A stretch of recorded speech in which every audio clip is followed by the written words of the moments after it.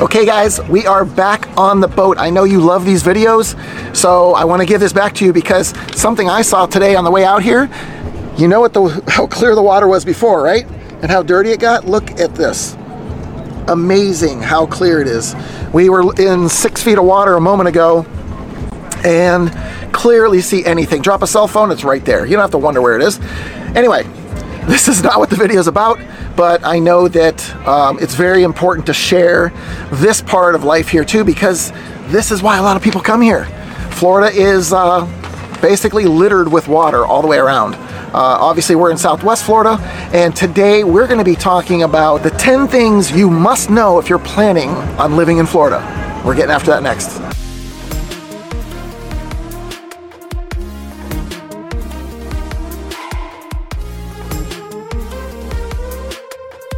All right guys, so we've been through this before. There's a lot of things that can be pointed out as negatives. You've heard them before. We're not going to get a lot into climate and all that kind of stuff because we know it's a warm place. It's humid. It can be comfortable in the winter months. It can be uncomfortable in the summer months. We get that, right? So we're going to move on to more specific things that we Floridians pay more attention to because we deal with it every year. First one is love bugs. If you haven't gone through a love bug season, look out. That's a fun one. If you want to talk about total frustration and trying to clean something that just won't come clean, yeah, that would be love bugs. I'll give you a small tip. WD-40 is one that works to get it off. Another one is laundry sheets for, when the dryer sheets. Wet that, it'll scrub right off, rinse it off, you're good to go. But if you've seen some vehicles and some major love bug coverage, this is a huge undertaking. If you've got kids, perfect. You'll have plenty of little workers because you're going to need them. All right, guys, another thing that is very specific, and again, we're not going in order here. I'm not going to name them 1, 2, 3, 4, 5. You kind of get it. We're going to the next topic. There are 10 of them, though, so stick around if you want to hear them all. But the second one is public supermarkets. And there's one thing in particular, if you're a boater, that you absolutely have to know. And that is a pub sub.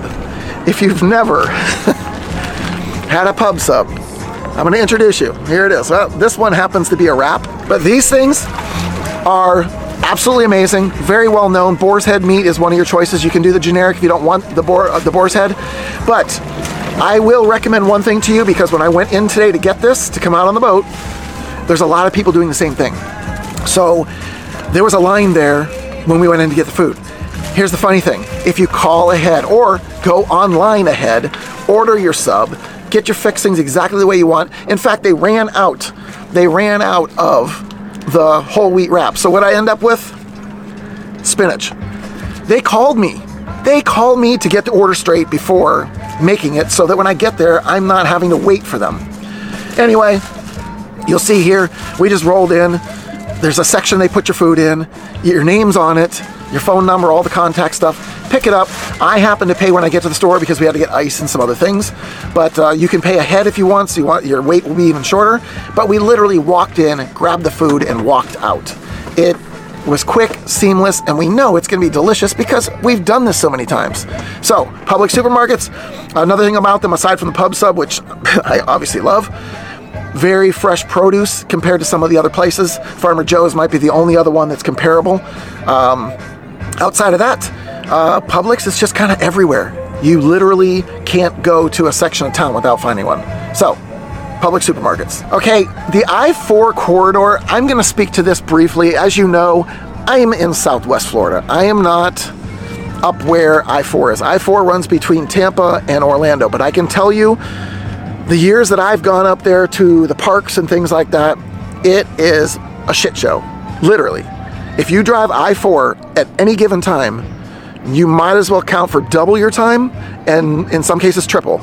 I was riding a motorcycle up there one time, and I can't even remember where we were going, but ended up having to jump off of I-4 and take all these back roads. It didn't seem to make sense because we didn't know where the hell we were going, but I guess it was more of an adventure, and it got us off of this hellhole of a place that you have to deal with. Sitting in this traffic in that area is not ideal. So I would recommend avoiding I-4 if you can, but that's what you're going to run into if you're going to the Disney parks. It's right off of I-4. All right, so here in Florida, this is our next topic, flip-flop culture. Yes, it's a true and real thing. I am obviously in real estate, and for many, many years coming into this, I literally was in shorts, polo, and flip-flops. That's a uniform. James, he runs his water sport company here.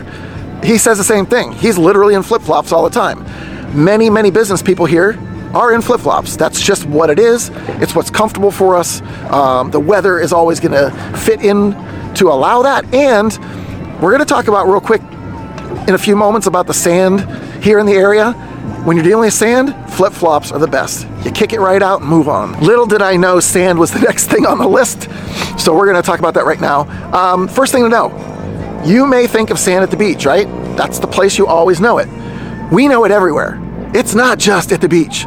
Literally in my backyard, when the grass starts to get beat up a little bit, this happened to have come about because of a dog staying with me, kind of tore the area up.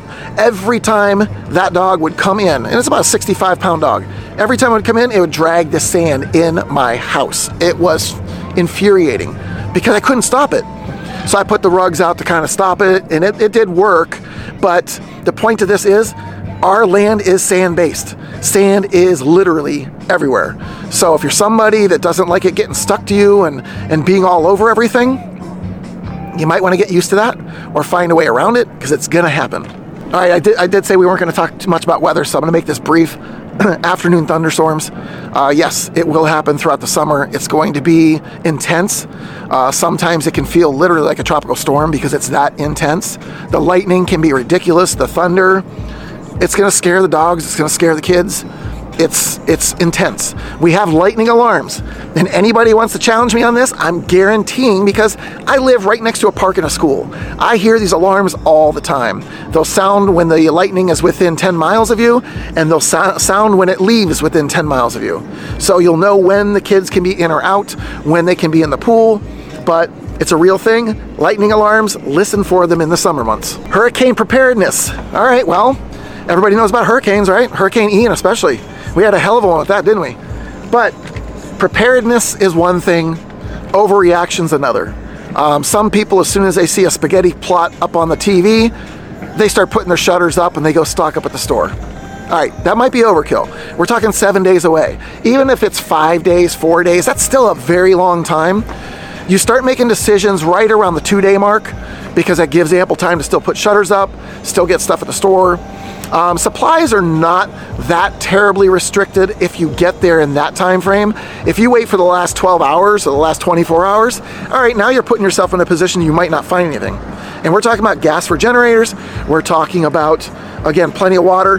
Here's a tip for you, because I messed up on this. When you buy foods that are canned foods that you want to be able to last longer, buy stuff you're going to use on a regular basis normally in your life, and not just stuff to fill that time, because guess what?